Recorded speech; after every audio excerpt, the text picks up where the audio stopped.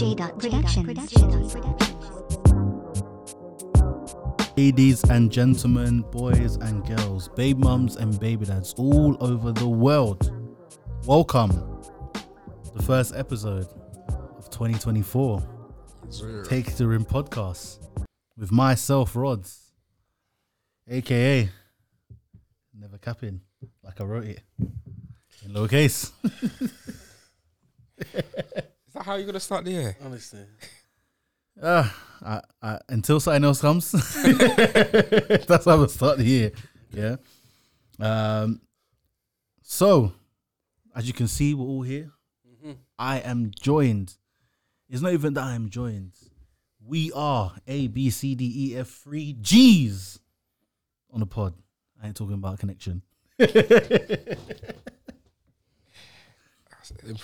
Improvement. Yeah. I've got LA Jules in the building. Yeah, we here. And we have Clipper Cam. What's good? Reloading the clip. Yeah, he's smiling nowadays because his team's alive. We lost last night. Oh, yeah. Of course. It's not course. Don't do that.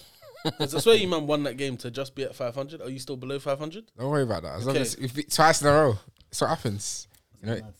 You got to get us 9 more times to catch up. I mean, even if the 9 times that you beat us, you didn't win anything anyway. No, we didn't. Didn't win a damn thing. But I mean, you guys won something. It clearly didn't mean a damn thing either. I mean, the only win we've had really since then is like you and San Antonio Spurs. So that says it all, really. Jeez. Damn, that's terrible. So, before we get into the podcast, if you are listening on Apple Podcasts, SoundCloud, Spotify, Amazon, leave a good review, yeah, because we're never negative, so don't be negative, yeah, and if you're black, don't be negative. You didn't just say that. Tell me. Guys, Tell me you didn't just say that. Yeah. Throw him out. He's ejected. He ejected. Leave us a good review on all those there, Q&A, all them good things there. If you're listening on YouTube now and you can see as well as hear, make sure you like, comment, subscribe, post notifications, all that good stuff, yeah? 2024, new heights that we must reach, new goals that we must get. We need your help to do it. So do all that good stuff. And, if you guys don't do it, we might consider retirement like Draymond Green. Oh no. Did he do it? Yes, he did. So, Draymond Green, the right hook specialist. So, unfortunately, because we don't ever want to really hear these things happen, but obviously it is what it is. So he considered retiring during his suspension, but Adam Silver talked him out of it, which is quite shocking. Do you want to read the quote, Jules? Yeah, so the quotes are from Draymond himself. I told him, Adam, this is too much for me. This is too much. It's all becoming too much for me, and I'm going to retire. And Adam said, you're making a very rash decision, and I won't let you do that. And then Green further praised Adam Silver for what he said. So basically, he said, we had a long, great conversation. It was very helpful to me. Very thankful to play in the league with a commission like Adam, who's more about helping you than hurting you, helping you than punishing you. He's more about the players. Draymond.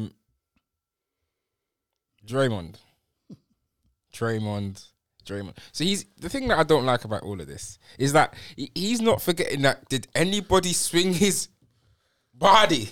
Did anybody do it? Because he flung his arm, No one else did. He's moving like someone grabbed his arm, punched my man in the face, and then he's getting the blame. Big man, you did this.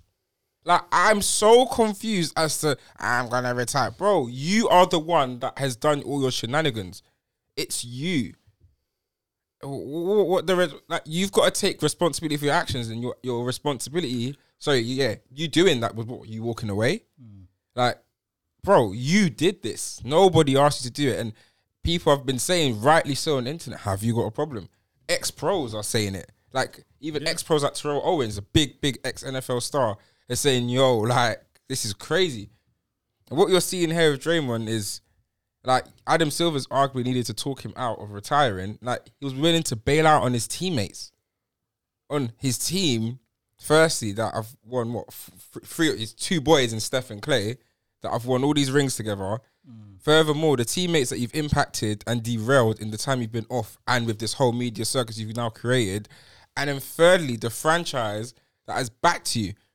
Like, you criticize Steve Kerr for not getting onto him in public and not backing him, and he never threw dirt at Draymond Green. Steve Kerr and the organization always kind of backed him and never made Draymond Green actually get like more shit from the media. But what you saw from Draymond Green, what you're willing to throw your back on your organization as well. Like, to me, it's so weak. It's pathetically weak. Like, you done something, you can't own up to it, you can't take responsibility for it, and you're willing to run away, walk away. You don't understand how many factors and how many things, like, even people have arguably correctly said that your value to what you're getting paid and what you're doing in Golden State isn't there, but you're there because of the legacy and what you've done before. You just walk away because times get hard because of something you did. Bro, like, you're there swinging bodies and acting like the toughest guy in the court. But, bro, you are the one that has done this. Like, it makes absolutely, to me, it's weak, it's pathetic, it's laughable. Like, I can go on all day. I want to hear what you man got to say. So, me personally, I think it's all BS. The man was never going to retire. You're on an overpaid $25 million a year contract that only got re-upped last year.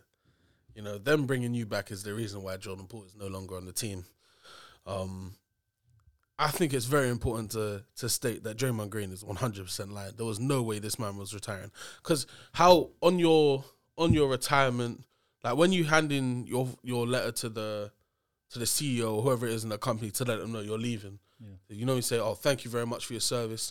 I don't want to work here anymore," something like that. But what would his excuse be? Because I went and punched someone, I'm now saying I'm gonna retire. I think he's just playing the victim at this point. Like, and I'm not like entirely mad at it, because if you do what you don't got to do to have people forget, and they're gonna definitely forget that, you know, you're out here punching people in the face, putting people in. Let's really recap what he's done this season. Punch people in the face, putting people in headlocks. You know, not really like doing anything he's been in the headlines for, in the news for, has nothing to do with his play on the court, and everything to do with what his hands. I was gonna say what his hands were doing, pause, but like, you know, the punches he's throwing, the Muay Thai, the Jiu-Jitsu, the karate. The thing is, it's elite level though. Like, you have to give someone like the headlock. Like, he headlocks someone that's like, what, 7 foot now? And then to prevent him getting headlocked as well, yeah, like that takes real skill. Bro, he might as well go. He needs to tuck that chin straight away. So that was impressive. I can't UFC in that, bro. That was impressive. I think from like a fan perspective of the game, and nothing, like, I'm not a Warriors fan, I'm not a Draymond fan or anything like that. But from like just a general NBA fan's perspective, I don't want to hear any of that, bro. Just say you're sorry, and let's get back to the bag. Like, I don't think there's anything more that needs to be said.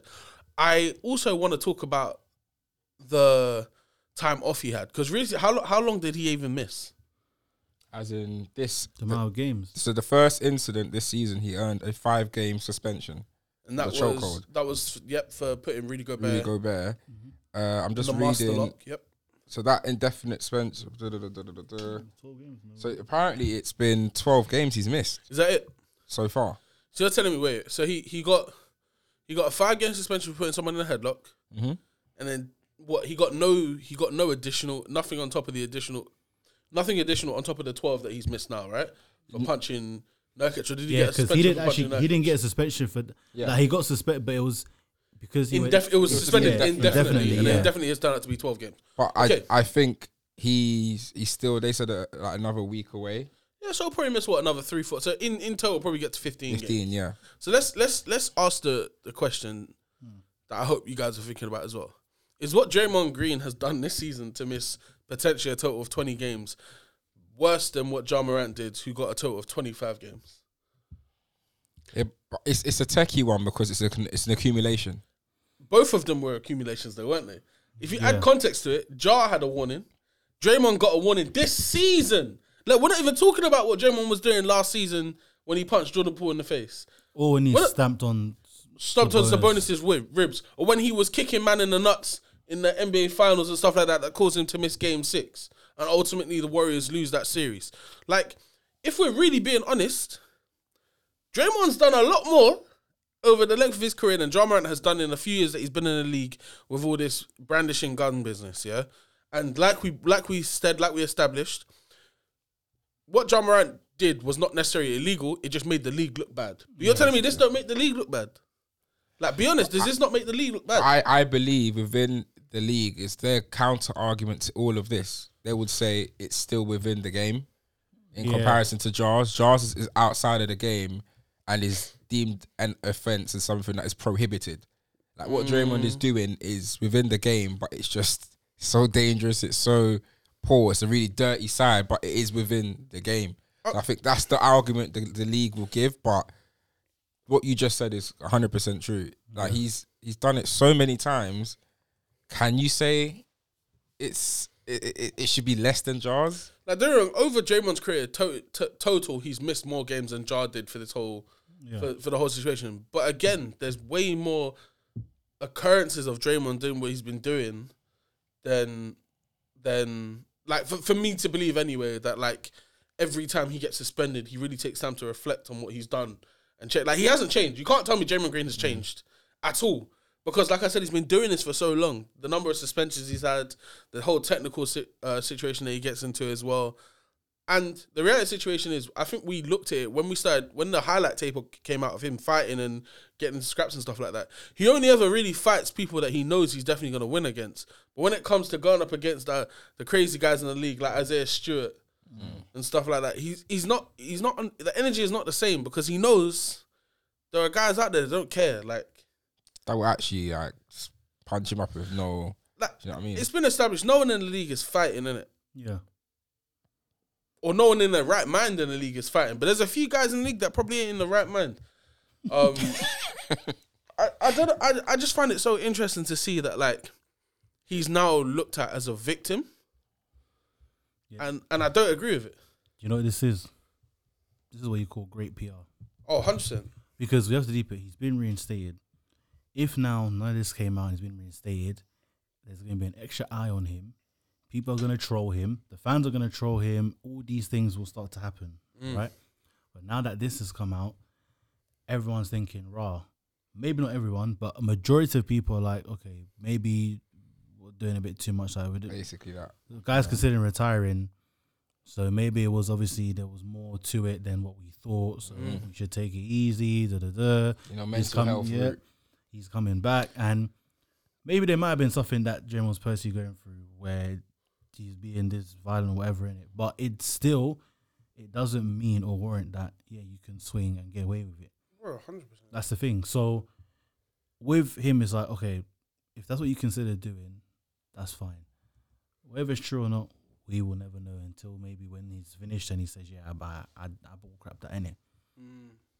But what was done, it was all timed, because I'm sure this could have either come out earlier or this could have even come out at the end of the season. It could have come out way later. You know, things can end up coming way later than you know what it is.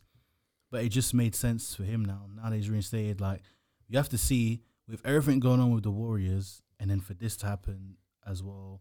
So now he's put this on. It's like it's made, when you deep it, people have already forgotten. Like, no one's talking about it. Maybe maybe not forgotten, but yeah, definitely no one. But it's at the back of people's minds, and no one's talking about it. So, and with other drama happening, it was the perfect time to slide this in there as well, just to be like, okay, there's a lot of drama happening, and he was considering this. So now, obviously, all the Warriors fans are like, yo, hey, we're little lamb, you gotta leave us alone. It's just great PR, on top of if it's true or not. So. But yeah, I don't think he really did consider time, like you say, the money that you're on. There's no way you're going to retire. You telling me you're going to walk away from that money that just got re-upped? Absolutely no way. Absolutely no chance. What you're just saying, I definitely think is true, because the timing of it, like you said, he's now been reinstated. Him dropping this has now made the questions come out, like, is he mentally or like mental health? And rightly so, when that is considered, people do have to ease off, because at the end of the day, that's like someone's mental health is obviously the key topic of the story, innit? But what I don't like I don't know if this is gonna sit well with his teammates. Like, you got to consider that him saying this, like I said originally, that shows that he was willing to turn his back on his teammates, his franchise, whatever. So do you reckon that his teammates like understand that this is possibly a PA thing, or do you believe PR thing, or do you believe that this is him being like truthful and like how do you feel as a teammate you would take it? I'm telling you 100%, bro. There's no way anyone in their right mind believes this man is really going to make a change about anything. Like I said, he's been doing this. He's been doing this. He got suspended earlier in this season for doing something like this. And that one was way more justified. Yeah. This one, you can't justify it. So I just think at this point, like, I'm probably just not, like, looking too deeply into it. Like, maybe everyone's accepted that is who Draymond is. He's going to continue doing it. And he's going to be my teammate until Steve Kerr or who's the new, it's Mike Dunleavy now, isn't it? Yeah, Mike Steve Dunleavy. Kerr or Mike Dunleavy say, you know what, yeah, enough is enough. It's time to go. And you know what, with everything going on in the Warriors locker room right now, between Steve Kerr and some of the other players, I think they could potentially look at moving Draymond, because I saw something come out that said, oh yeah, they're like sticking with their veteran core going forward. Bear in mind, they're saying this while Klay Thompson does not have a contract for next season. Like, believe what you want to believe in it. But me personally, I just think they're just going to ride out the rest of this year and then see what they can do to make the team better. But I just think if I was a teammate of Draymond Green's, I'd just say, yeah, this brother's like, he does what he does. He thinks he's doing it for the better of the team, but his actions are a bit selfish, innit? And all I would care about is accountability. Like you were saying at the beginning, Jules, like if you're saying you're going to retire, like, I don't really believe that anyway. I think what you should do is just say, own up, which he kind of did say, like, eventually say, I was in the wrong, I apologize to Nurkic for him in the face and stuff like that. But all this other stuff, like, again, I'm saying this without knowing if, like, he has got any type of mental health issues or anything like that. But even if that's the case, I don't think it's an excuse for punching people in the head. Something interesting that you said there as well, which obviously kind of leads into other things, is obviously the Warriors saying that they're going to stick with their veteran core. Now, there might be some truth to that, possibly considering all the things that's happening around the Warriors. So if you don't know, their young core has started some fire in the house. Yeah. So Moody basically wants out. As he should. And Kuminga doesn't believe in Steve Kerr. He don't believe he could reach the potential that he has with Steve Kerr. And I'd second that, because in certain moments where Steve Kerr has benched him, where you have to deep it, Wiggins, they've been angry at Wiggins' conditioning and all that stuff. So they say, okay, Wiggins, you're going to the bench. We're going to start Kuminga. Kuminga has been playing well in that position. And even just a prime example, like when he had the ball and he was telling everyone else what to do. He's telling Steph, yeah, go in the court. He's telling Klay, yeah, no, go across this side. Let me get the switch on Jaylen Brown, who I don't think is a bad defender.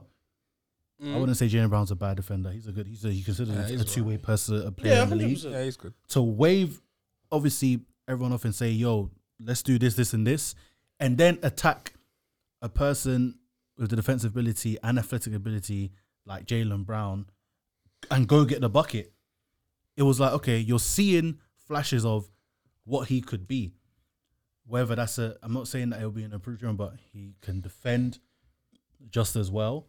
And he has more offensively in his bag than Draymond. So, but the way Steve Kerr has been managing these young guys, you can't be surprised that this is happening. But what are you guys' thoughts on this young core wanting out? I think it's completely warranted, especially from Moses Moody's point of view. And I'm not necessarily because I think he's a great player or anything like that. But Jonathan Kuminga's complaining that he doesn't get playing time. Yeah. Moody don't even get as much playing time as Jonathan Kuminga. So, and bear in mind, both these guys are lottery picks, you know? It's true, yeah. Both these guys are lottery picks. There are other teams that would have drafted them guys that would have definitely given them a lot more minutes than the Warriors have. And obviously, the counter-argument to that is they got drafted and won a championship. Yeah.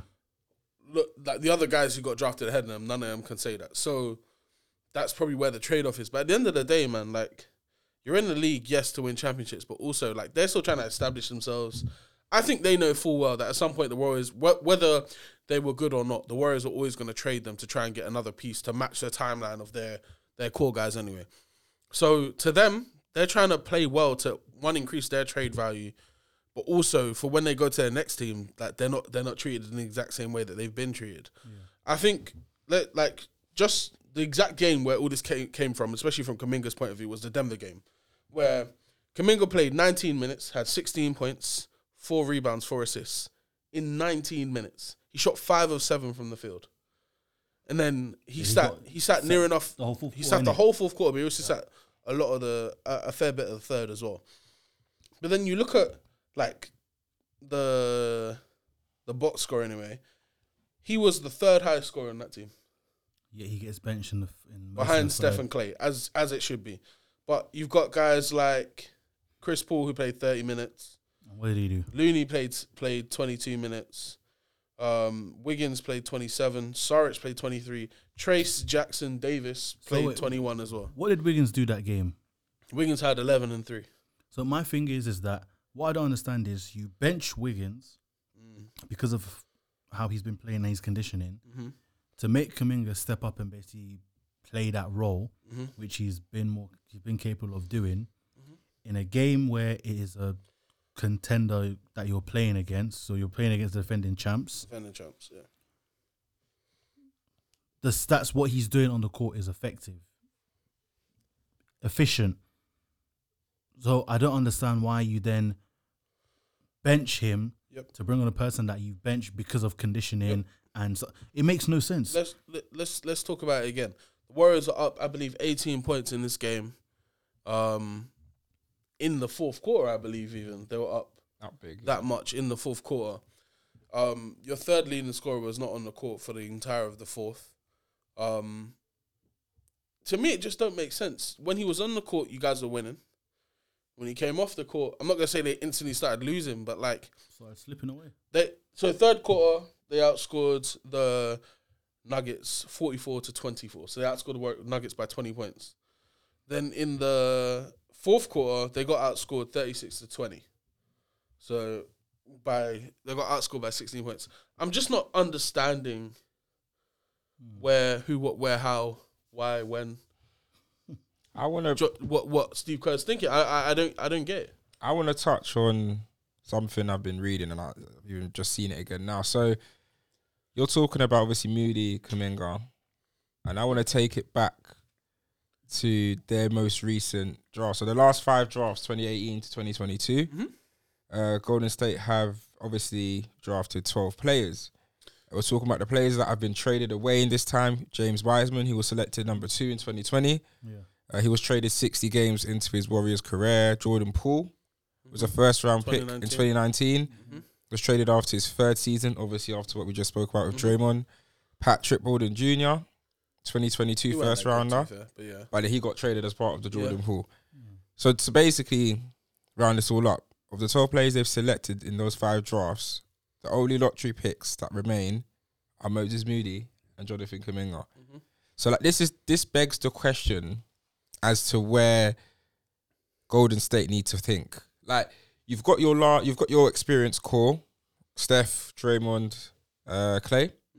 That obviously you talk about experience, you talk about this is what you still believe is the basis of Golden State. But you're drafting guys that you're not able to put within the system to coexist to really bring up. Like you saw what I thought, especially when they won their last chip, that Jordan Poole was the person to kind of take over. You always said that the first splash brother, whatever it would be. And when they drafted Kuminga, I was very excited because I thought, again, he's possibly what they needed. Moody, again, I thought it was a shrewd pickup. Like they drafted very well to get him. Yeah. But what is starting to come about is they're not drafting well. Well, they're not able to. They're drafting well, in my opinion. I think their pickups are good and smart. They're not drafting for the system. That's what I mean, and it's not fitting in. It's not embedded, and this is whereby does it come down to impatience? Does it come down to Steve Kerr's like negligence? I would say with not really trying to put them in. Was it poor development? Like what is it with Golden State? Do you know what? I think you're right and wrong at the same time. I think you're right in saying that yes, they're not drafting for the system, but I think when you're a team like them, who bear in mind for years. like all those years they were going to the finals, right up until 2020, the year they didn't make it. Yeah. They were getting like, they had the 29th, the 30th pick. Sometimes they only had second round picks, stuff like that. They were making by far the best they could out of a situation. Like Jordan Poole, I think might have been the 29th pick or something like that. And obviously they got Wiseman the year that Clay tore his ACL, KD just left. Steph, was it his shoulder or his arm or something? Out the whole season. But Steph basically didn't play most of the season as well. So it was literally just a bunch of young boys running around there doing whatever they wanted. And that's how they ended up with, I believe, James Wiseman. And then the Kuminga pick, I believe, which was number 7. I think that was from the Sacramento Kings one year. Like, they've been utilizing the draft to just draft the best player available so that they can move that person when necessary to get another player. Which like I don't necessarily disagree with, but it's just like, if that's the case, trade them. Like don't put guys in a situation where they've been drafted by a franchise that they believe we're actually going to keep them around. Because I think a lot of people thought that they drafted Wiseman to address the fact that they need a center, and I think they did. Yeah. They did draft him for that reason. They should have drafted Melo. Like I think everyone was. There's a lot of guys they could have taken Halliburton as well. Loads of guys could have taken, but like, we don't need a guard. They drafted big man because that was probably their biggest weakness at the time, and it didn't work out with Wiseman. No one really knows why, because he's still not working in Detroit. But when you draft guys like Kuminga, who's an athletic like forward, who people probably said, yeah, when Draymond goes, he could probably slot into that 4 position, literally. Maybe play an athletic 3 whenever, like if Wiggins is injured or something like that, he could start for them. And then guys like Moody as well, who are supposed to be shooters as well, and like could potentially fit within the system. I don't really get it. And then if I was them, I'd be more pissed because the guy they drafted this year is getting minutes. Yeah. Podemski. Yeah. He's getting big minutes for them. Like I'm seeing him play in late game situations down the stretch. He's getting a good number of minutes, and he's actually playing pretty well. No, he's good. I'm not mad that he's playing. I'm just saying if I was them, I would be pissed because I could have been doing this whole time if you gave me the opportunity. But you're not giving me the opportunity, so I'd be a bit hurt by that. So I understand why they want out. I feel like as well with the Warriors, it's like they're still obviously riding on Steph's back. Like we don't need a guard, we have Steph. Steph's not there forever. He's not there forever, and there was doing a good job with Jordan Poole, and like I say, if that incident never happened, I think they still would have traded him. You know. Because they were saying he was chatting a lot of shit, like he was getting, and you can see him in Washington right now, like he's suffering, and I can't lie. It's not like I'm like rooting for him. I'm like, this is what happens when you do too much. Like you take it for granted, man. You take a good situation for granted. Literally, like he should have been like, you should have kept it to a banter level, but you just kept on going and going and going. He kept cheating on the bad bee, and she finally left him. And it's like it's one of the ones where it's like, yo, at first, yeah, that was my stuff. At first, it was like. They let him get away with it for time, because I remember time ago when Jeremy was saying, yeah, this rookie guy, he hasn't even done anything, he's chatting crap, and Clay was complaining as well. And Jeremy was like, yeah, well, he was basically igniting it. And now look what's happened. He birthed the monster came out, he didn't want to deal with him and traded him away. But that's the thing, the Warriors is like, I get it, you're holding on to your veteran core. Keyword, veteran, yeah? Like, and because of the success they brought, when they run a ring, obviously 2022 is like, yeah, we can still keep this going for a bit. But we still need to plan. Literally, you should be having Moses Moody, Kuminga, and then obviously have a guard, this Podetsky, whoever he is, like maybe you should be using those 3 to build up the same chemistry that is with Clay, Steph, and Draymond, so that at least once their time is done, you've already established this core with that chemistry to play in this way, and then you add in players wherever the chance comes in it. But I don't know, man. I'm 100%. I'm pointing a finger, the biggest finger at Steve Kerr, because for time, he's a fraud, man. The thing is, I've been saying this for so long. It's so hard to argue that. No, it's not hard, because I've been saying it for the longest. Steve Kerr is a fraud. Like, the only one that I'm giving him, when the one that they won in 2022, that one, hats off. I give him that one, because it's not like they have an overpowered team. They played well. Even then, like yeah, but it's still like it's not like no, bro. But you look at the talent or the way that people were playing on that team, and you tell me a good head coach that wouldn't have done the same thing. You have to give credit. Yeah, but I'm just saying that. Man, I'm just saying that he worked that well. He did. The thing well is on that- What did he tell me? What he did? the Tell way me what he but he did. still coached well. He still He coached well. He gave. How did he coach well? What? No, but he gave he did well enough. He to told, give he the told right Steph players to the play the right way minute. He told Steph to do what Steph's been doing his whole career. I feel like with Steve Kerr, and I was really, really critical of him when he first got there because I was like, he was a caretaker for a system that Mark Jackson created. Yes, And 100%. I understand that might not necessarily be the case. However, you cannot hide the fact here that this man has massively benefited from having the best shooter in his team of all time. The best shooter of all time, the best shooting backcourt of all time as well. Like, Yeah. you can't tell me that's not the case.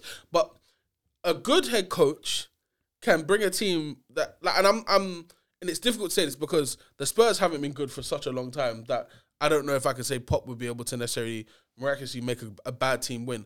However, there are coaches out there doing a lot with less.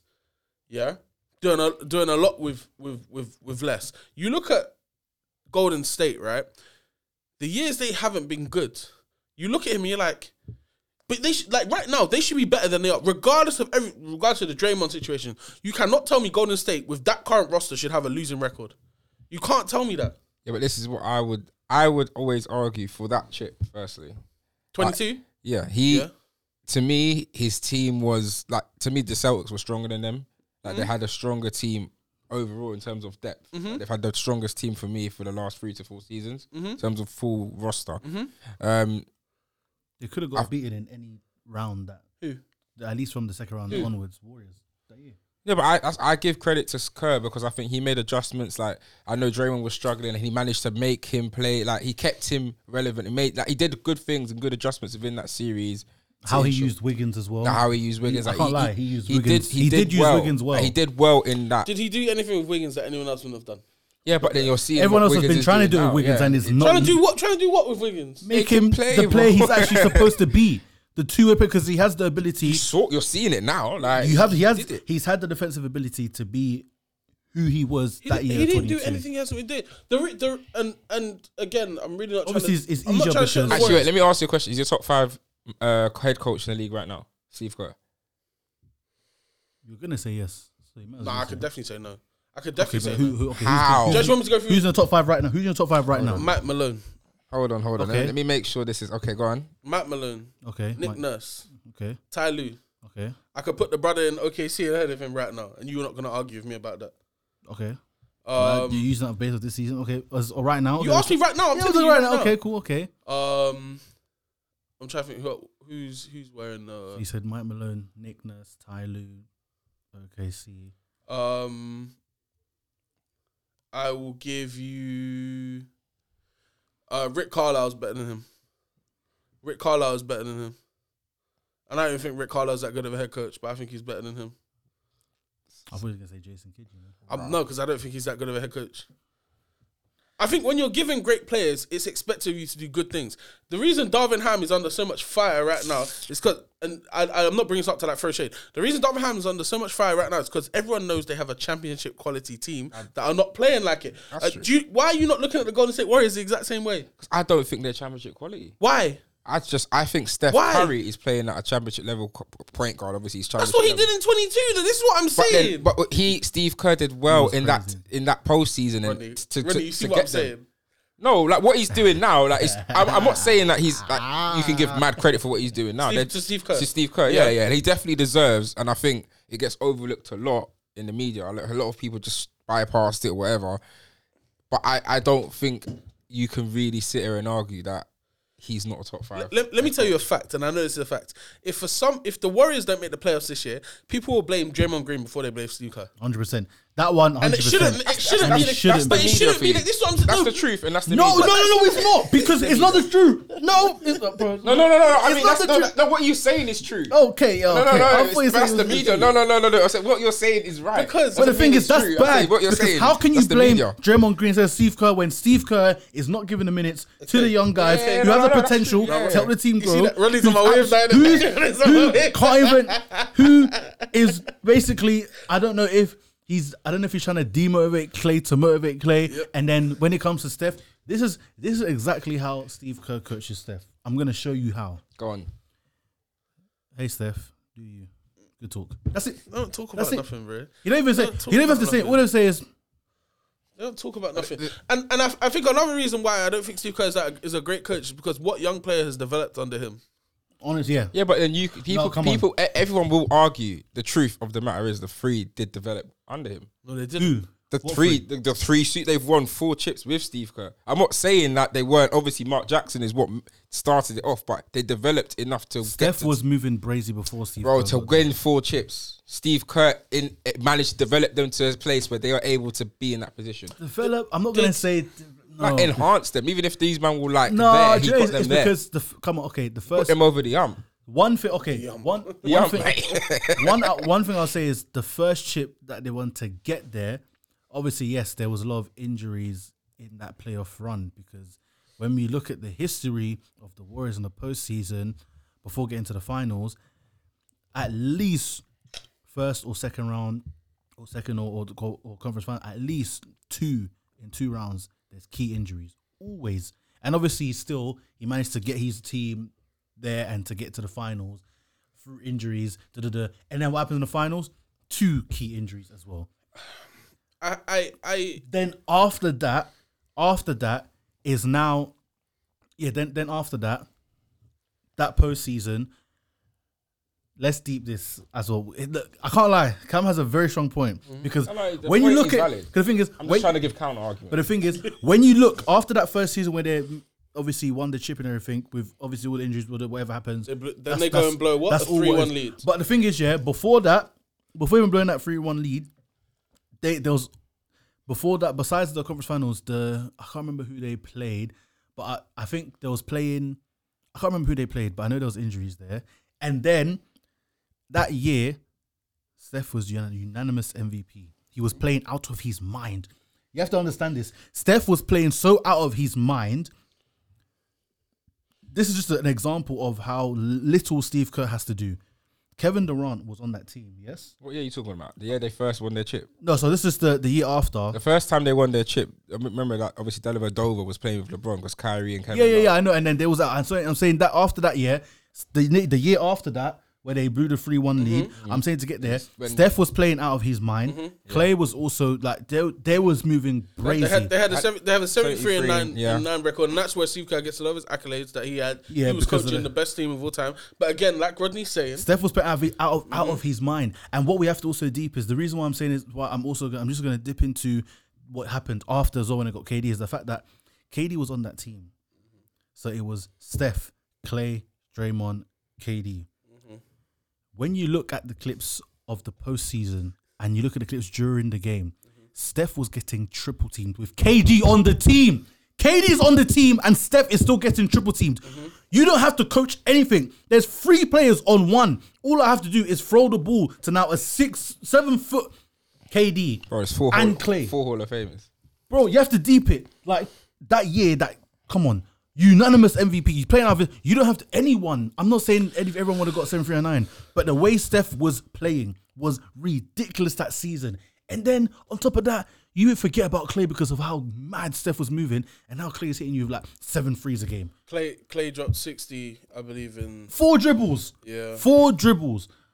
Woo. Like the thing is that after that year is a 50-50. Like yes, they did play well, 7-3-9. That's great, and whatever's happened throughout the postseason, cool. And then obviously coming back 3-1 against OKC, that one there, you don't even say that Steve Kerr out-coached because it wasn't, none of those, all the games that they came, down 3-1. All the games that they played, not one person on this earth, maybe only Warriors fans because they're that delusional, they will say attribute those wins to Steve Kerr. But Steve Kerr did not out-coach any single game in coming back in that 3-1. It was literally complete floppers from KD because every time you look back at that, Russ, all you'll see is KD and Russ literally flop. Like literally, and they just simply flopped. And then game 6, Clay game going off. So it's like he didn't ever have like. For me personally, I can't lie.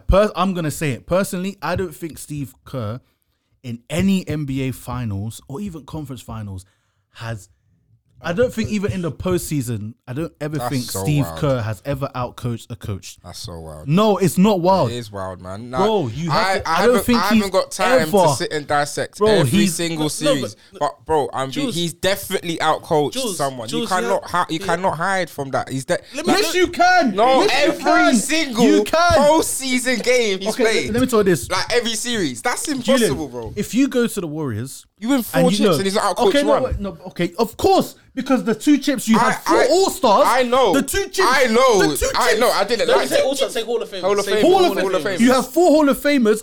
Who do you have to outcoach? If I have the best shooting backcourt in NBA history and then one of the best scorers in NBA history, what the heck am I coaching? Because Clay doesn't need the ball to thrive. KD can fit in any system. Steph can shoot from the whole court anywhere he wants. Draymond had Defensive Players of the Year. And all Draymond being the point. Draymond is being the point, and you have Steph and Clay running around like headless chickens and getting the ball swish. Like you don't. Honestly, I don't even think. I don't know how many plays were called, but I need to go back and check. talk about 'cause this. I What I'm don't think saying, man. plays were called. Come on, if I swear down. All I need to do is Draymond bring up the ball, dribble handoff, yeah, with Steph.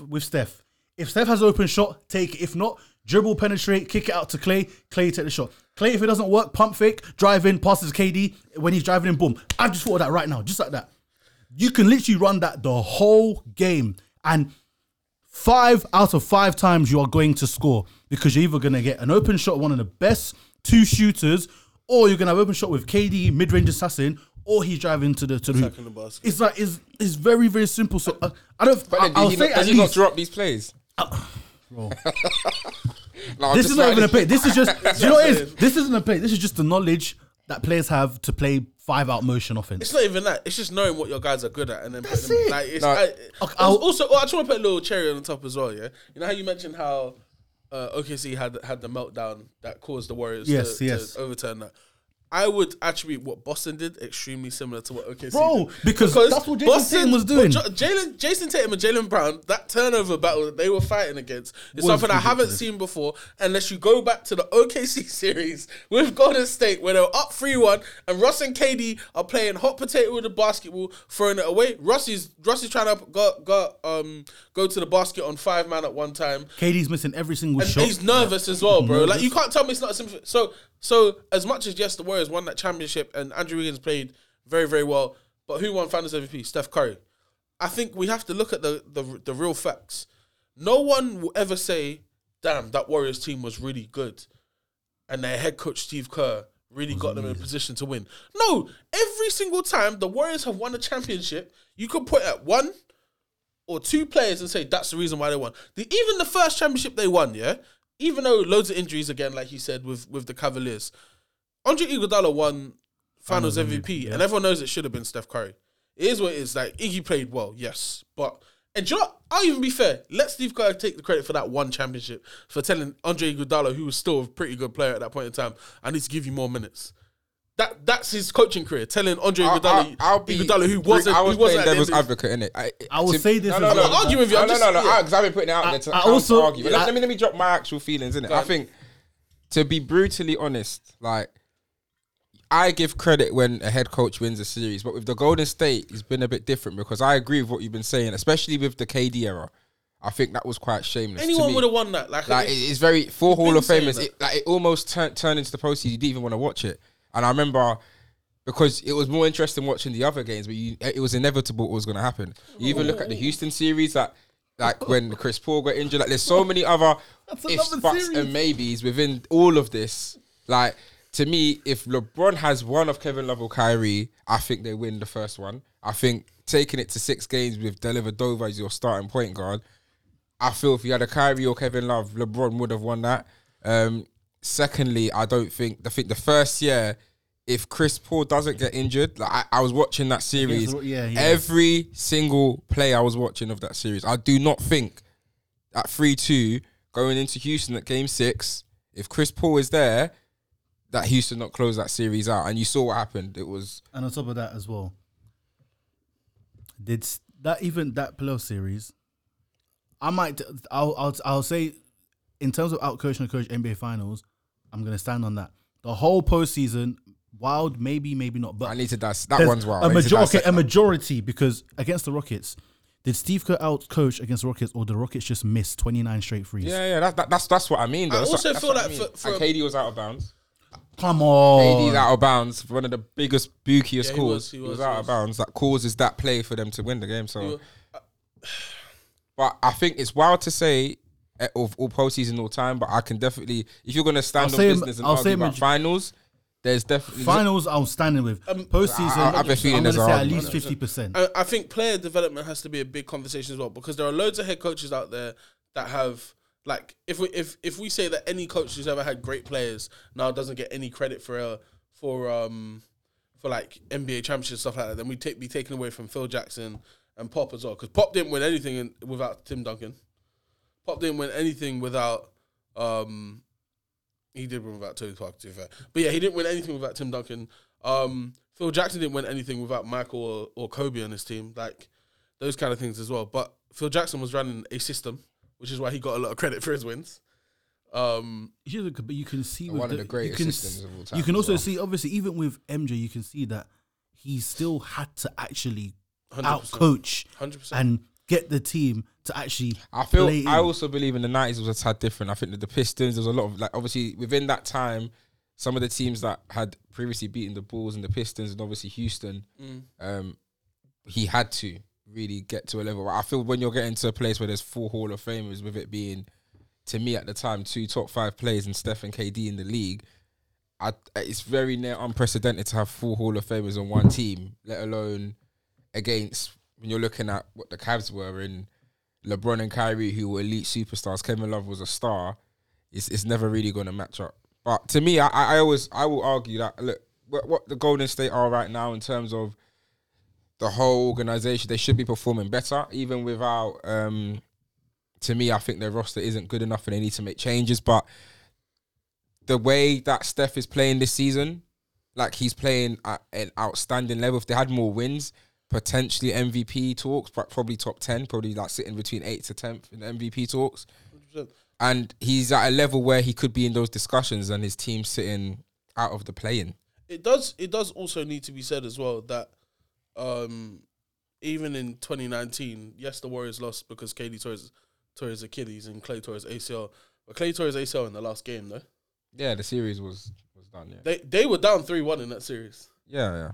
I'm sorry, without KD, that team still shouldn't lose to the Toronto Raptors. That's why it was such a shock. Which is what adds to the further point about Steve Kerr and his coaching acumen and his ability. I think he just landed a really, really good situation. And his style of play suits Klay Thompson and Steph Curry as a shooter. I think he just puts them in. But then this is where I give credit for, is that I still believe that you have to draw up those plays. You have to make a system for them to win, and he did that. Like, even though but Mark Jackson started it, and he completed it. Yeah, I can't hide from. Just taking his old book and said, "I'm gonna just." But he ran the plays that has enabled them to become. But what plays? Like, you know, the plays that had screen and rolls and Steph running around all of this. It could just be called. They're only screen. Like, I'm like, do you know what the difference was from my perspective? Anyway, watching Mark Jackson, I could see what was a play, because they used to run that elevator doors play where they had a dribble handoff turn into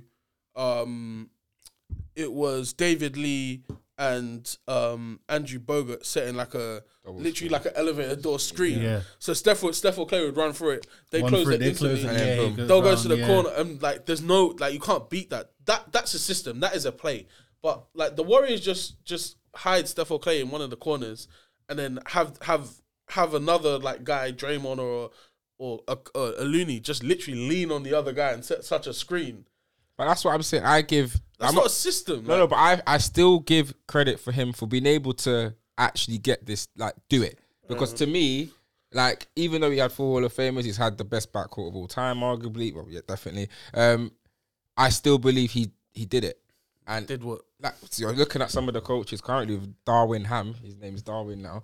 Again, that are failing with championship caliber teams that are as poor as anything can be. Do you give Frank Vogel any credit for winning the championship in the bubble? Why is that? That was AD and LeBron. But why? No, but the reason why I would as well, because Frank Vogel is a defensive especially. Yeah, no, so he far. did well defensively. Defensively, the way well. Yeah, he got we the thing is, dominated. and through that defense, a lot of you guys' points came from a lot of fast break due to the good defense, and and his coaching elevated Caruso to look like a. I'm not saying he's an amazing what I just defender. said is definitely a lie. I disagree. And even I give him partial credit. Yeah, partial. And credit. even how even Kuzma, the way he made that team look defensively and the chemistry, and then the things that had to a lot of it. Yes, there was a lot of fast break, but that one I'll still give him.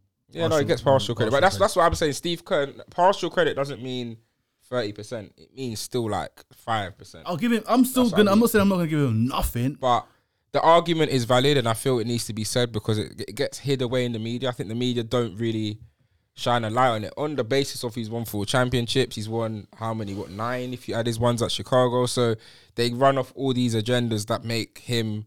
And even we discussed, which the media have again failed, about his handling of the Draymond situations continuously. I feel a lot of things that he's done haven't been head coach worthy. And I think the Draymond situation, you can argue obviously with the rookies and the way he's not able to embed the young people that they've drafted recently. That's bad coaching. Regardless of what you say, that's bad coaching. And I do believe that the Warriors should be in a position that you had the 2nd pick, you had the 7th pick, within having 3 Hall of Famers with the best backcourt of all time. They shouldn't be in a position where this should be the easiest transition. Do you know what I mean? Clay and Draymond should be phasing out, and they're able to bring the number 2 pick who they got and the number 7 pick into now having almost a big 3 of, all right, Steph is still one of the greatest players of all time, and you've got the other 2 developing stars now because they've been in the league for a few years to be in a position where they're worth that. So that also does come down to a bit of what is going on coaching-wise as well.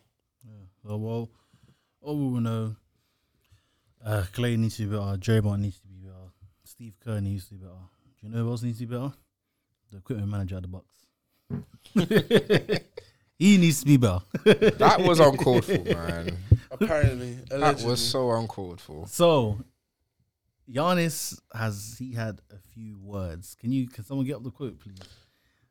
He had a few words about what's been going on with the Bucks recently, and the headline is "We have to be better." I'm not saying overreaction. I'm not going to say no because if you see a potential problem, you need to address it, especially as the star player on that team. All right. To get it out, I've got it. Yeah. Giannis said, "Offense is going to be there some nights, and some nights it's not going to be there. Your defensive effort, though, has got to be there. And defensively, our effort wasn't there. There's no pride. Guys were just driving the ball straight line.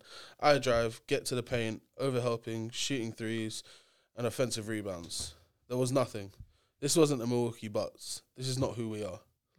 And then he said, "We have to be better. We have to play better. We have to defend better. We have to trust one another better. We have to be coached better." No shade. Every single thing. Everybody has to be better. It starts from the equipment manager. He has to wash our clothes better. The bench has to be better. The leaders of the team have to be more vocal. Very. That is wild. We have to make more shots. We have to defend better. We have to have a better strategy. We have to be better. We have 4 months to get better, so we'll see. We'll see. Hey, The saddest thing about all of this, is the Bucks have only lost 11 games this season. They're sitting on 25 and 11. But they should be better, and he's right. He's right in saying that. He's right, and it's good to They're second in the East right now. second in the East, yeah. But I was saying this before. Watching them play, bro, they're not convincing in any of their games. This is one game here and there, different teams, innit? If it's now a playoff series, they don't. I'm not convinced that can they be a team 4 games in a 7-game series the way they play. No, because they have to deep it. The adjustments, right? And I'm just saying, obviously they have time to get there, but right now it doesn't look super convincing. Like defensively, it doesn't look like they're gonna stop much. Like yes, Giannis is gonna do what he does, but the team defensively doesn't look like he's gonna be. It's right now. There's a lot of. I'm not saying there's no team has no cracks or no holes, in how they're moving, but it just something feels a bit off with them. Like, it doesn't. I'm not convinced.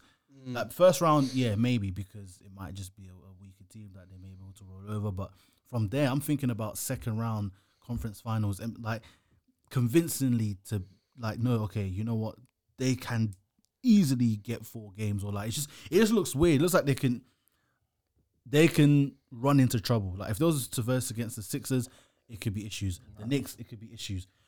Bruv, even if those play 7-game series against the Pacers, it could be That's issues. the one team. I think it's Boston will give them problems, and I think Pacers. Everyone else they won't. I be brutally honest. Like, what they have been a bit wishy-washy. They're lacking consistency, and I think what I expected from this team is what I'm seeing with Boston.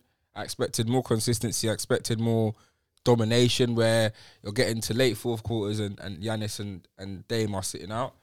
What we're seeing is they're in the battle of, like, they're in the mist. Like, I watched the San Antonio Spurs game, and Gave them a good. They only lost by 4 points. And but it went right to the wire, and that's not really what the Bucks are meant to be doing against the San Antonio Spurs with 100%. 6 wins or something.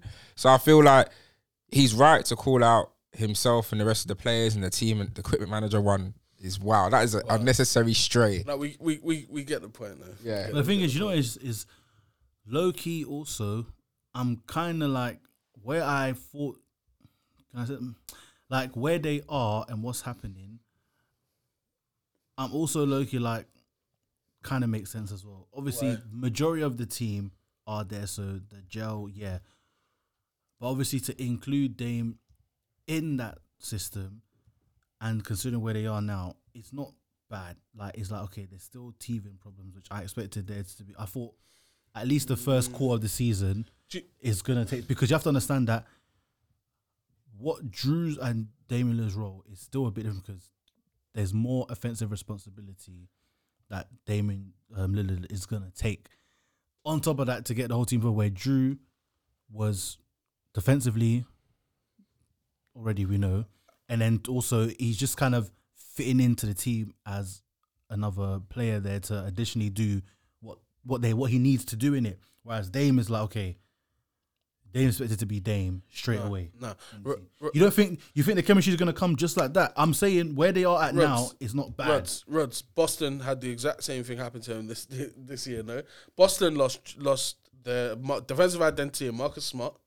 Yeah, their other defensive identity in Robert Williams. They replaced him with Drew Holiday. Yes, you get another defender, but it's still not the same player. No, but this is chill. And you replace him with Porzingis, where there's a lack of consistency, because people always know that he's probably going to miss games. They've also shuffled the roster, so now moved Derek White to the starting lineup. Like, I think the key difference in these situations is that one coach knew the team and the other coach didn't. Regardless of chemistry that you're talking about within players, I think it feels Budenholzer still there. And it's his first job. I think they were too hasty to fire Bud. Yeah. I think they should have kept Bud for one more year, let Dame come into that system. They all knew him and stuff like that, as opposed to them bringing Adrian Griffin in and putting him in. Because I'm telling you, he might be the first head coach here to be the second overall seed in a conference and still end up getting fired. Because I just don't think he's. I'm not gonna say I don't think he's ready, but like, there's clear evidence that like something isn't working with them, and it could be system based as well. I was gonna say, like, so if we start from Christmas Day until now, I can understand why Giannis is saying this. They lose to the Knicks on Christmas Day by 7, yeah. They beat the Nets by 22. They beat the Cavs by 8. They lose to the Pacers by 9. Then they lose to the Pacers by 12 in the back-to-back. Like Julian was saying, they only scraped past the Spurs by 4 points. And then now they're losing to the Rockets by 4.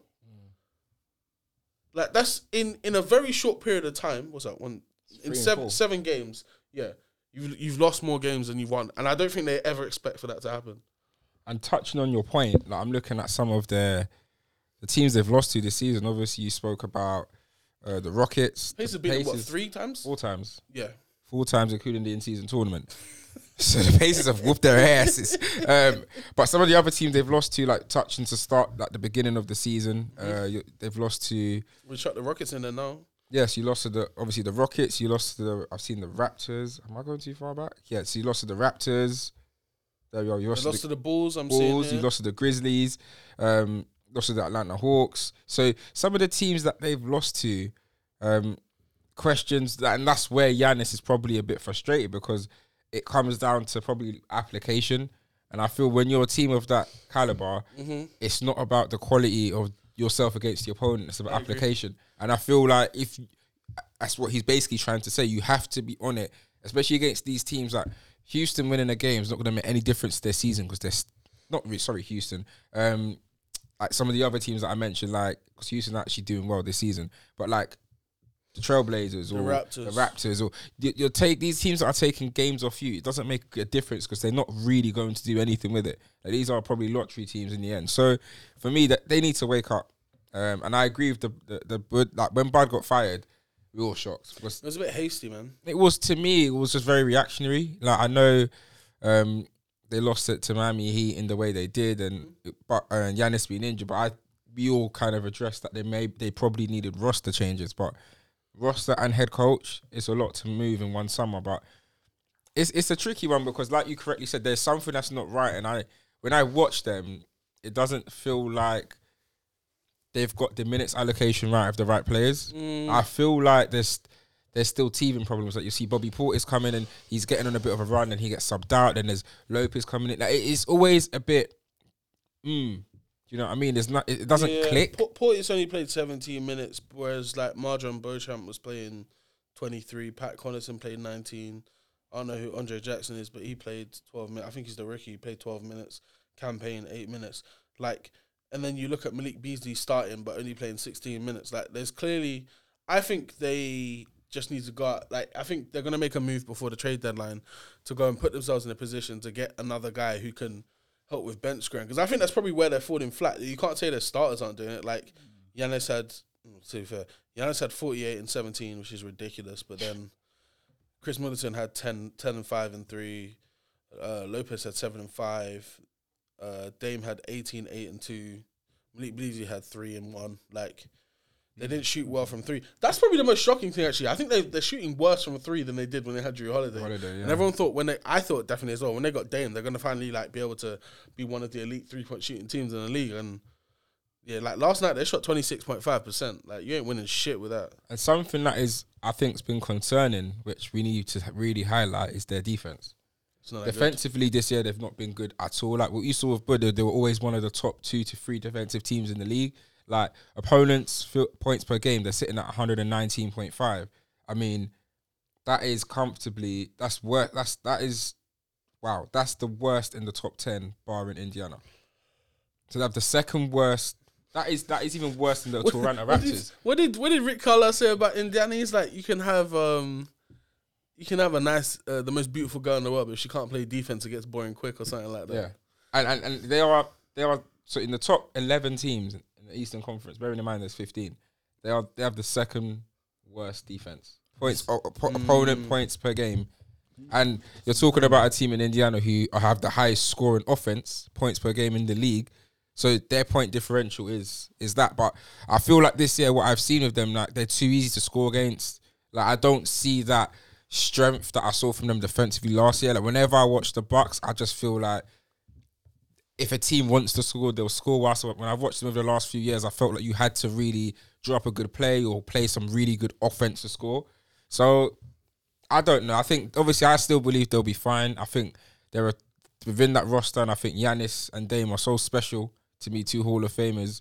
What they can do individually, especially when it comes to playoff and as a duo, I think they'll be fine. But in my very honest opinion, they need to fix things in order to come out of the East. I think Boston are so far clear ahead of what they're doing. Like they've got a very strong team structure. They're playing at a championship level. And I think the Bucks need to, if they're going to beat them over a 4-game series, they need to buck up their ideas against them and the Pacers that have already beaten them 4 times. And they need to start getting these wins. I think Giannis and Dame need to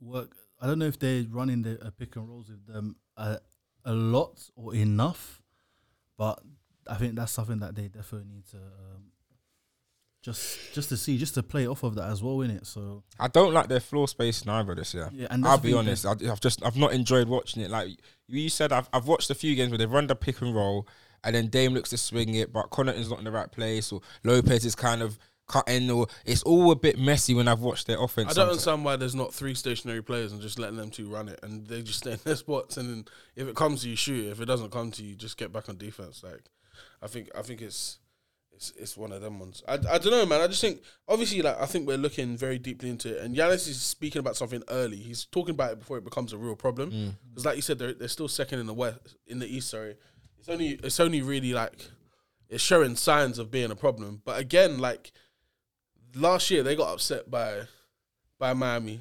got upset by the 8th seed, and he understands how important it is. It is to be well seeded. And have that home court advantage, because anything can happen in the playoffs. Yeah. So yeah, I think for him anyway, he understands how serious it is, and he just wants more, because like I said, he had 48 and 17, and they lost the game to Houston. That's taking a piss. That's wild. But there's not only the equipment manager needs to be better. There's also someone else that really needs to be better. Dublin Ham. To me, he looks like a fan rather than a coach. I don't know what on earth is going on at the Lakers, but this Ham, yo, no, it's really bad. Like, defensively, you look like crap. Offensively, if LeBron or AD aren't running some sort of pick and roll or doing something, it's just bad. Like D'Angelo Russell, I don't know what's going on there. Obviously, I think Max Christie as well was having a few issues. Obviously, he wanted more minutes. He was playing well. Cam Reddish, defensively, I mean, does he hold up his own? Yes, but offensively is issues. Like, there's no chemistry or correlation in this team. I just don't like. I watched them playing. It's like AD and LeBron, and then the rest. Like, obviously, I still kind of rate Rui, because I think Rui, he, like, especially when it's time ago where there's a game where I think things were moving stagnant with the Lakers, and then Rui scored like 3 buckets back to back, and then what does that result in? Him being subbed. I'm like, oh wait, what did Darvin Ham just redo that? How does that make sense? But it's better than the over-under, bro. Honestly, but what is going on in that sector? Because you lot suck right now, and it's really bad. It's really bad. I'll be brutally honest. Like, we're sitting at, I think, what is it, 3-8 since we're in the in-season tournament. Yeah, 18 and 19 total. Like, to me, I'm watching us, and like, I can only tell you wholeheartedly, like, as I'm looking at LeBron, I'm looking at AD. These lot, they're playing very well. Reeves is chipping in. I'm seeing some of our players chipping with totals, but what I'm not seeing is, one, coaching on either end of the floor.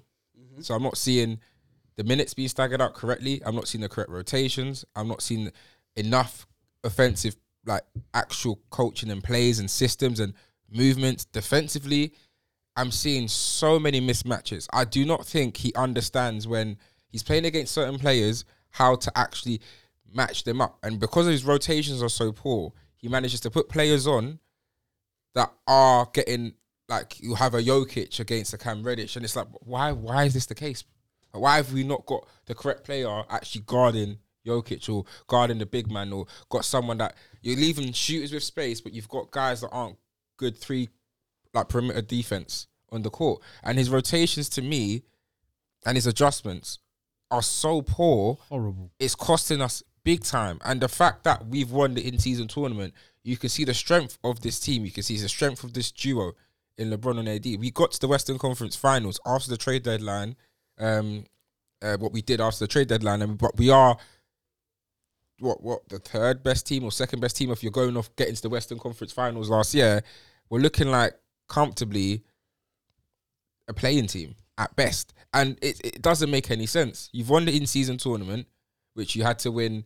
I think we won 7-0 in that, so you went 7-0 in that whole tournament, but yet you're 3-8 post that, and I'm watching us.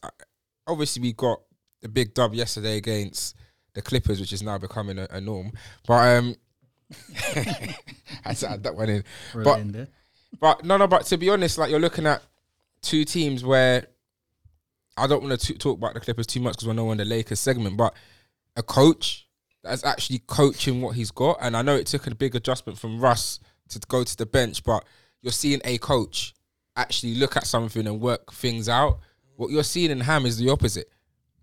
You've got the players, you've kind of got the system there, and you're making it not work. You're making your job more difficult by poor rotations, adjustments, and decisions. And to me, whatever's happening between what he's relaying to the players and what's happening by the time they actually get out and run the offense and defense, to me, I just don't like it. And I'm so tired.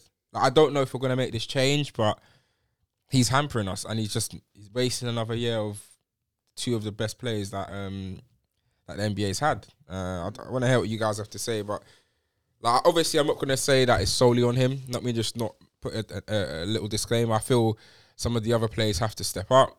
D'Angelo Russell. D'Lo is doing what D'Lo does. Like he's hot one game and he goes 5 games being shocking.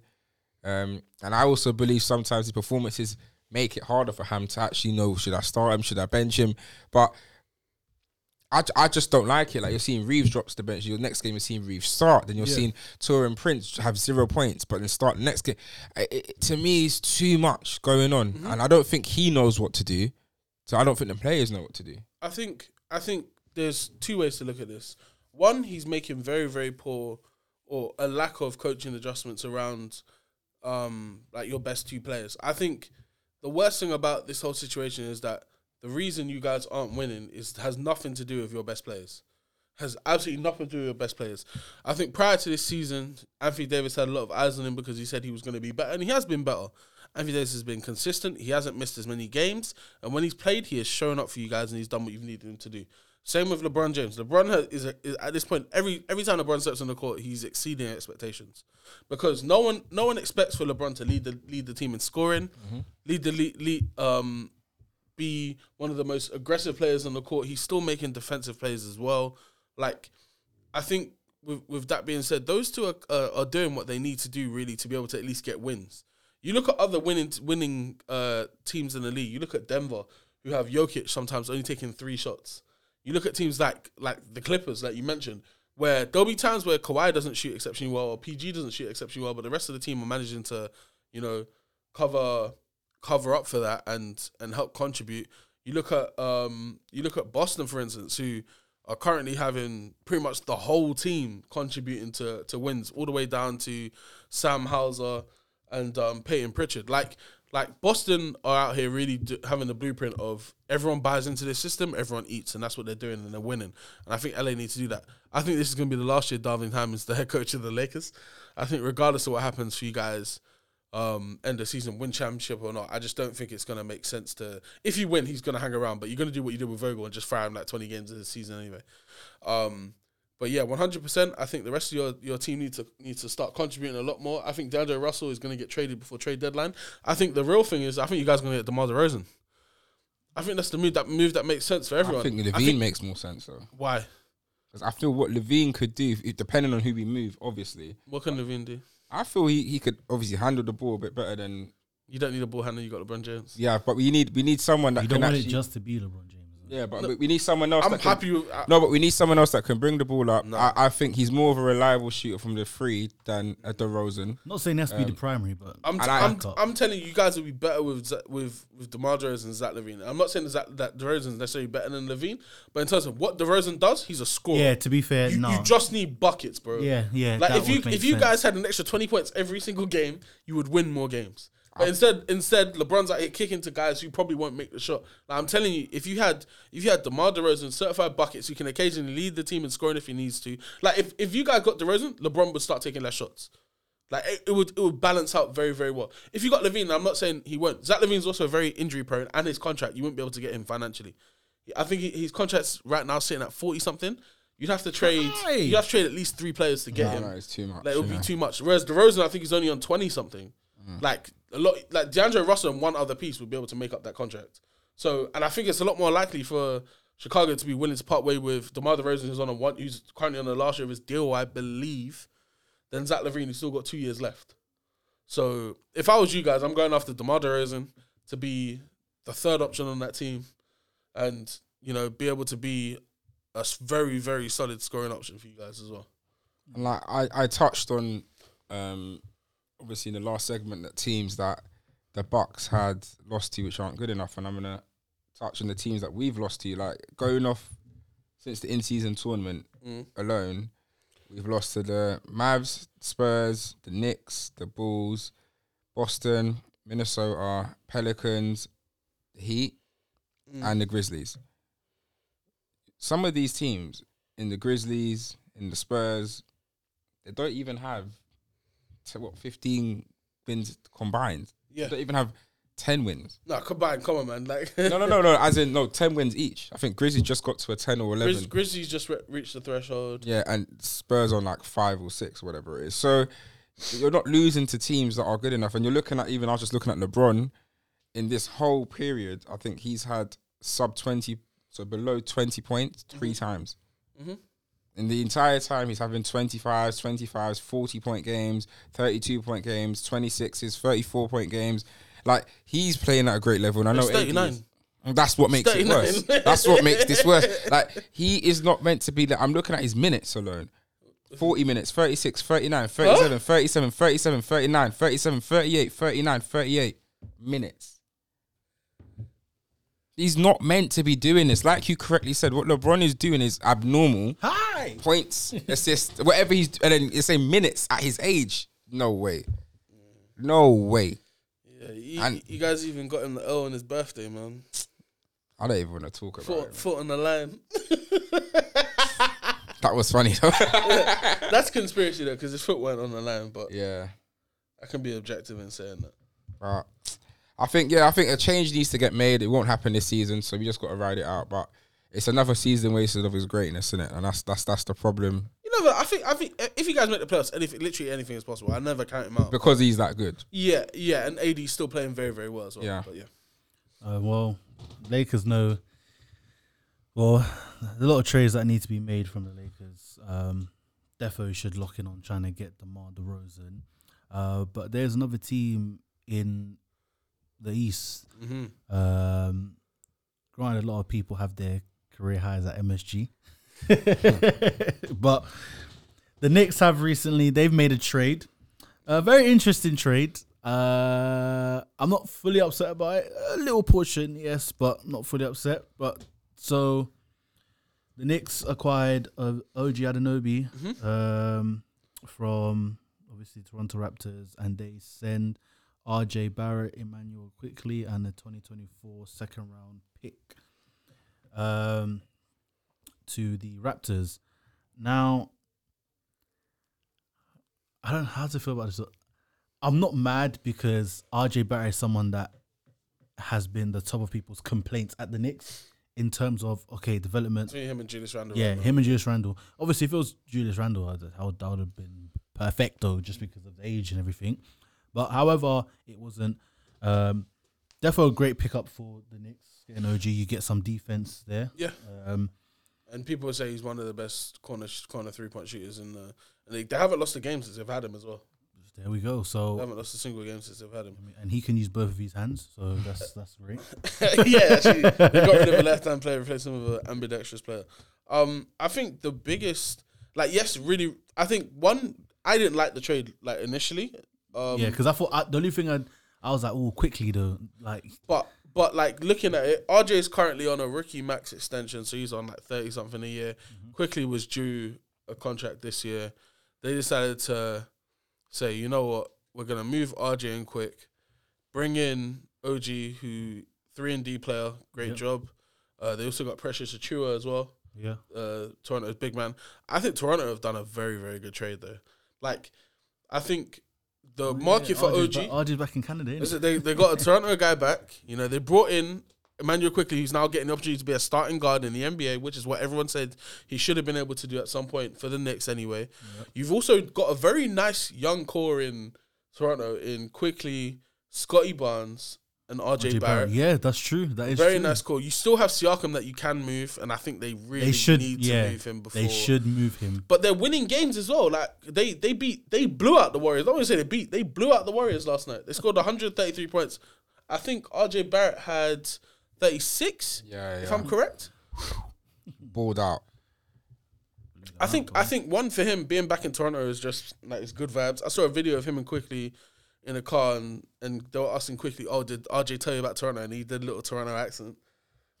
I need to see this. He said, how people from Toronto are funny. They have their accents like American/Caribbean, Yeah. but And London. But in London slang, they'd be like, yo, fam. they say fam a lot. A lot. And They it's say like, fam a lot. But like, I think it's good vibes. I think it's a really good move by Toronto as well, just to bring him. Yeah, RJ had 37, 6 and 6. Yeah. Siakam had 16, 6 and 6.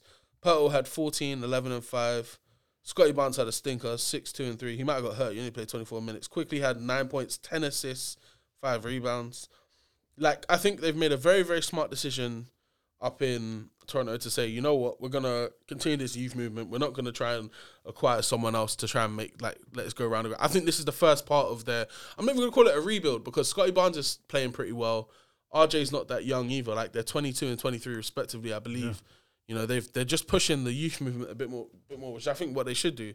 And now they're going to be in a position to, I think, at some point, maybe just before the trade deadline, move Siakam either for draft picks or for another player of a similar age.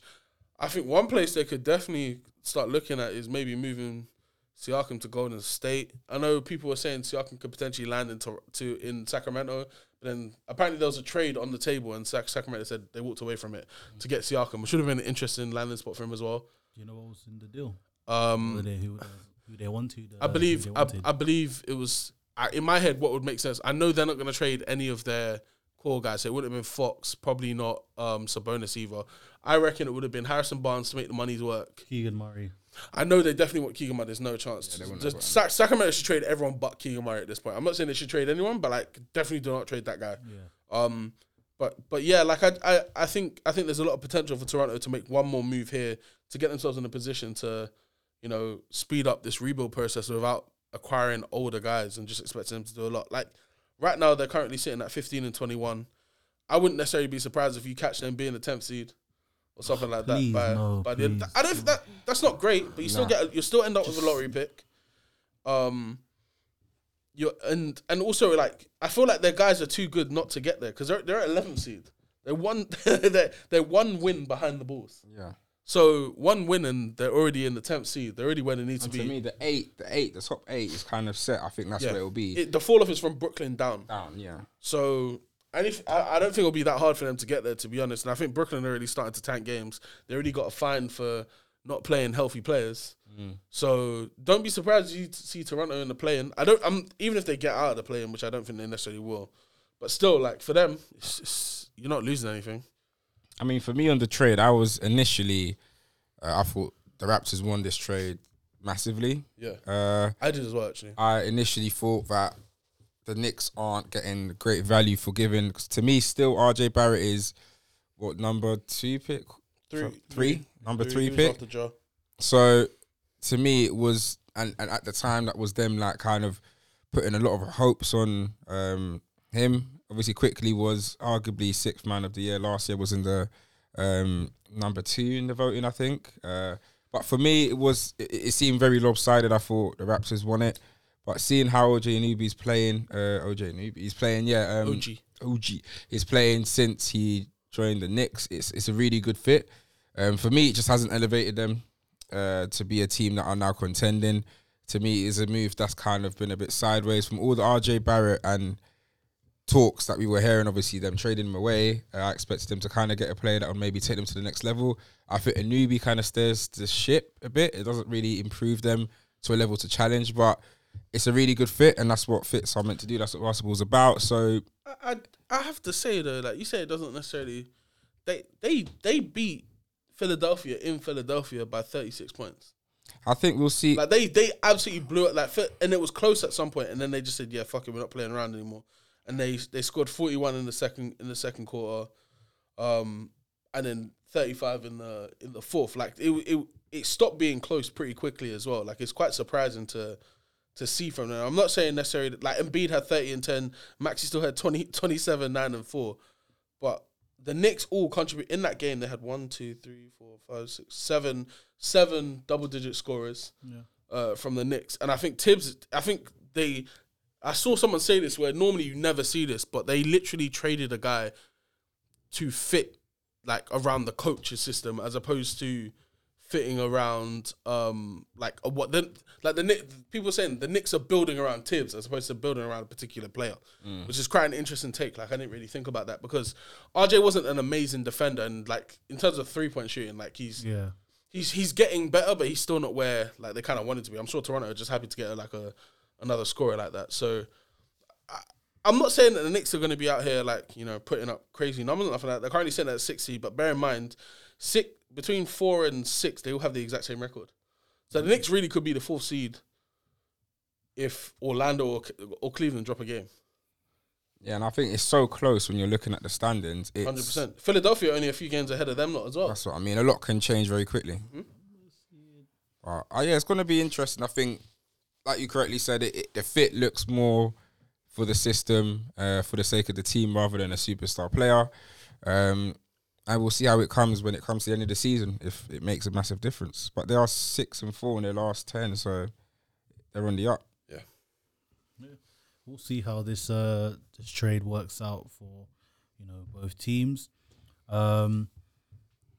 So yes, we are in January, but something happens next month.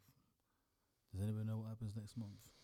NBA All-Star. All-Star is happening in February. February. It's in Vegas this year, isn't it? Yeah, isn't it? Yeah, big change from Utah. Let me tell you that. It's a blessing. It's a Let blessing. me tell you that because they don't do nothing fun in Utah. So The driest post parties and that. They said you're not even allowed to drink there. You're actually not. No, like it's a Mormon town, Mormon place, Mormon. Vegas. No, Oh, Utah, man. Say yeah. You know they be drinking. They be doing a lot Yeah, of that shit. yeah, no, Utah. Baby, Drinking a Mormon, bro. need that Grey Goo, baby. You know what I mean? The only thing that happens in Utah is soaking.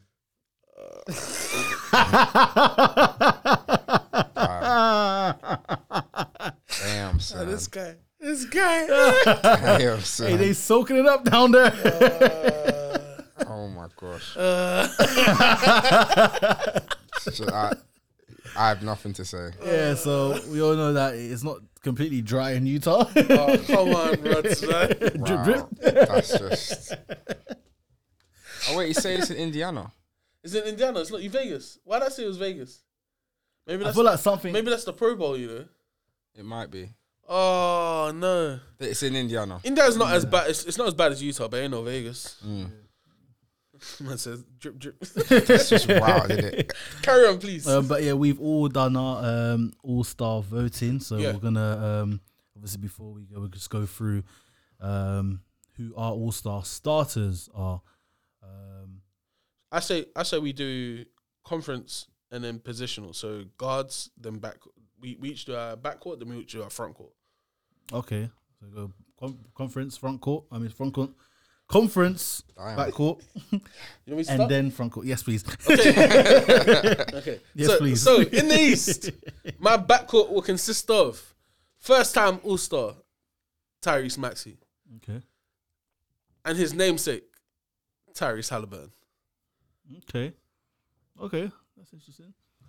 So for me, yes, first time all-star start, I put Tyrese Maxey. Okay. And I had started next to him, I had Donovan Mitchell. Over Halliburton. Yeah. Why?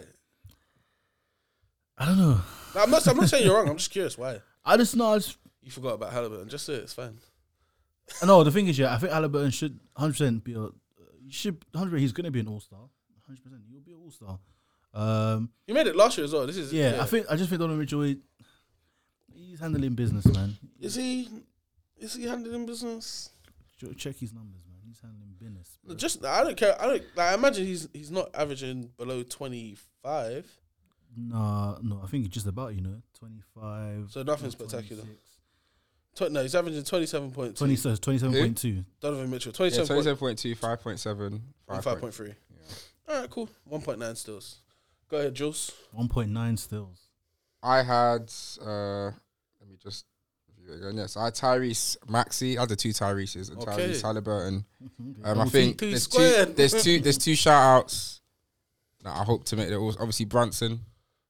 Yeah, I think you will this time. 'Cause I think Randall got it last time, innit? Yeah, he did. I hope Brunson makes it. And he's close to me. I think if Maxey isn't playing at this level, it would have been Brunson. Yeah. Obviously, I know Donovan Mitchell and Trey Young is having a good season, low key, Trey's never gonna get credit because the team is shit. basically. But I think what Maxey's done, I'll give Maxey the 2 Tyrese. It's Trey Young, but Trey Young has been an all-star, right? Yeah. He's averaging 27.8, 11 assists, and 3.1. Trey's numbers are dumb. If you were just looking at For a numbers, guy that's 6'1", crazy. His numbers. the way are he dumb. can score is incredible, man. Okay, Honestly. we'll go to the front court in the Yeah. East. So I think everyone's gonna have the exact same 3. Yeah. I have Jason Tatum, Giannis Antetokounmpo, and Joel Embiid. Do either of you have anything different? No. Yeah, no, it's the same. Because what else is there to have, man? The same. Yeah. It's the easiest 3 to vote. Okay. But you see, when you go on the who else was up there? Obviously, those 3 were there. Who else was there? As options. As options, I think they had Randall, Paolo Banchero. Paolo, I Paolo, think shout will out to get- Paolo. will Yeah, get Paolo first should time, definitely get All-Star. Shout out to him. There was Bam. Did you see his game where he scored 18 straight points? Paolo. Yeah. Who's it against?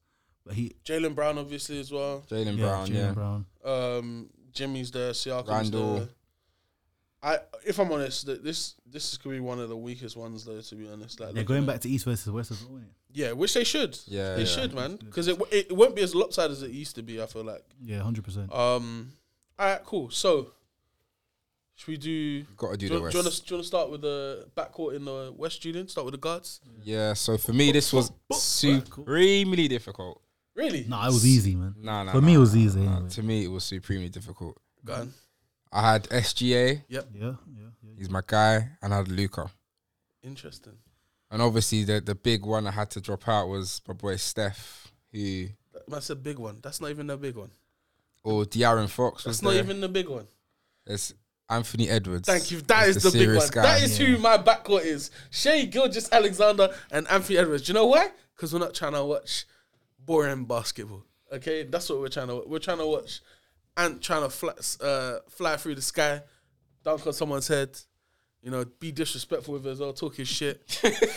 I know you man put Luke up in there, but Luka, Yeah, 100%. I put Luca and Shea as well. So, but yeah, no, Anthony Edwards, these guys they will make it as well. How many guards makers outside the stars? How many? so there's 12 total spots in it. So they'll probably do like 5 guards and 7 front court players. Sorry, Or 12 outside of the stars? Yeah. no, Including the stars. so yeah. Yeah. So after this, there'll be 7 other players in. yeah. So it'll probably be three or three four guards. 3 guards, 4 others, 4 Yeah. forwards and bigs. Yeah, I reckon probably 4 guards, 3 forwards. Well, it depends on it. I don't know, man. Like, all right, cool. So who would you have taken? Let me just look at this quickly, because if I look at the backcourt in the West, obviously I didn't say Steph, didn't say Luka, didn't say Fox. Steph will be there. Fox will be there. I think Edwards Jar's will not be making there. it. So the cutoff point. Jar's not making it. The only question is Devin Booker gonna make it? Probably not. Yeah, and that was the big snub in that. He He's didn't gonna make the get first snubbed 10 again, anyway, because yeah. he's missed some games. He's gonna get some. I think outside, obviously, with there's gonna be SGA, there's gonna be Luka, there's gonna be Steph, there's gonna be Edwards. The 5 guys, And the Fox. The other 5 guys, it's going to be 5. Those 5 guards. There's no one else that it needs to be. It'll be Luka. The guards will be Luka, Shea, Yeah. De'Aaron Fox, Steph Curry, and Anthony Edwards. And Devin Booker's not going to make it. And he's gonna talk some shit. Do you know who I feel really bad for? Jamal Murray. I feel really bad for Jamal Murray because I actually don't think he's ever going to get an All-Star. Because the guards won in the West, but just the guards in the league in general are so good. It's always going to be difficult for him, man. Always going to be difficult for him. Yeah. Okay. Front court in the West, please, Julian. All right, so my 3 Might have were similar. Jokic, LeBron, And KD. KD. who? KD. Who? I had KD there. For what? KD is an all-star starter this year. Who do you have? I have the same, but I You feel know who like, should be there. I feel like You know who should be I there. rushed the KD. Put some respect on my guy's name, bro. Cat. No, he's gonna say Kawhi Leonard, man. Why would I not say Kawhi? What's your reason for Kawhi not being there? Because I think obviously LeBron and Jokic. Yeah, that's not a question. I'm not talking about them two. I'm talking about KD and Kawhi. I think KD's numbers are better. How many games does KD even play, bro? KD? This is the first time I can ever say that Kawhi's played more games than someone else. It's actually wild. No, but I've watched both players this year. Kawhi will still. And I would say obviously Kawhi is an all-star. KD's a starter for me. I've watched both of them play. I think KD's still playing at. He's elite, bro. 29, 6 and 6. A stupid level, and I think Kawhi still has more to get back to his insane level. And also, is maybe because now that there's, Harden as well. Obviously, it's going to diminish his numbers anyway. Because take Harden out of that and kept it with Russ, bro. Kawhi maybe will be because what's average? 24? Kawhi? Yeah. Yeah. But you know how it is, bro. Do you know how difficult it would be to average 24 points on a team? See, when that's what I'm saying. that's what I'm saying. Take scores. away Harden, he's probably averaging 27, 28. You know, Kawhi this year has missed 4 games. Mm-hmm. KD has missed 9 games. You know, I just guessed that as well. Yes. yeah, I just said 9. I'm just saying, and also let's talk about team record as well, innit? Phoenix are currently sitting at the 9th seed. Clippers are currently sitting at the 4th seed. But it doesn't matter because, like I said, both guys are going to get in. That's not a question. Yeah. But, I'm just saying I'm giving my guy the respect he deserves. Oh, so do you want to talk about the voting returns? What the first voting returns came back? Do you have it in front of you? I do. Go ahead. So obviously in the East front court, Giannis was at 2 million. Damn. 2.1 mil. Embiid at 1.8. Tatum at 1.7. And obviously there's a massive gap of nearly 1 million votes. Got Butler sitting at 767,000. Butler's the next one after Tatum. A million less, almost. Basically 1 million less after Tatum. So that 3 should stay the same.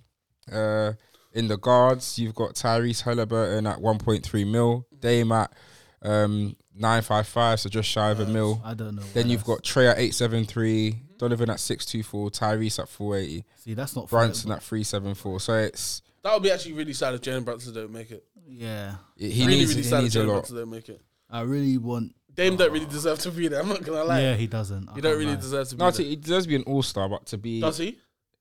Yeah. I think the situation that he should be in right now is the same as Jamal Murray. But he shouldn't be making it. Like he's not. Like he obviously should be an all-star. I think He's an all-star caliber player, obviously, of I course. think But Dame's probably going off the recency, but he's an all-star. That's how it works. though. You can't base it off of previous seasons. Like the fact that Klay Thompson still gets votes in these things really bothers me. That shows the system is slightly flawed. I'm going to go to the West quickly. So in the front court, obviously, LeBron's at 2 mil, KD at 1.8, and Jokic at 1.6. AD's next on 988K. Then you got Kawhi at 669, PG at 420, and then it goes to Sengun, Wemby, Holmgren, and Kat to fill out the top 10. There's a chance we might have 2 All-Stars this year. And then I thought you would, to be fair. to the guards. I think Wemby will end up sneaking in, You reckon? Nah, I think maybe next year. Because the media vote is the thing that the media vote it ends up being 25%. It's fan vote that's 50%. Players is 25. The players just throw their shit away because they start doing nonsense anyway. Yeah. So the thing that will end up being a difference maker will be like who the media vote for. And you're telling me the media ain't gonna vote for him. I don't think he'll get enough. Especially when you look at how bad like bigs are in the West. Would you say like him and Chet are sharing third position as the third best big in the West in terms of all-star perspective because of who you want to watch. Like it's them two. Yeah, true. West guards, Luka's leading it at 1.4 mil. Racism. Steph Curry is at 1.3 mil, but very close to Luka, so they're basically 1.4. You got SGA on 966K. So then there's basically those 3, and there's an absolute humongous jump between the next person in James Harden on 431K.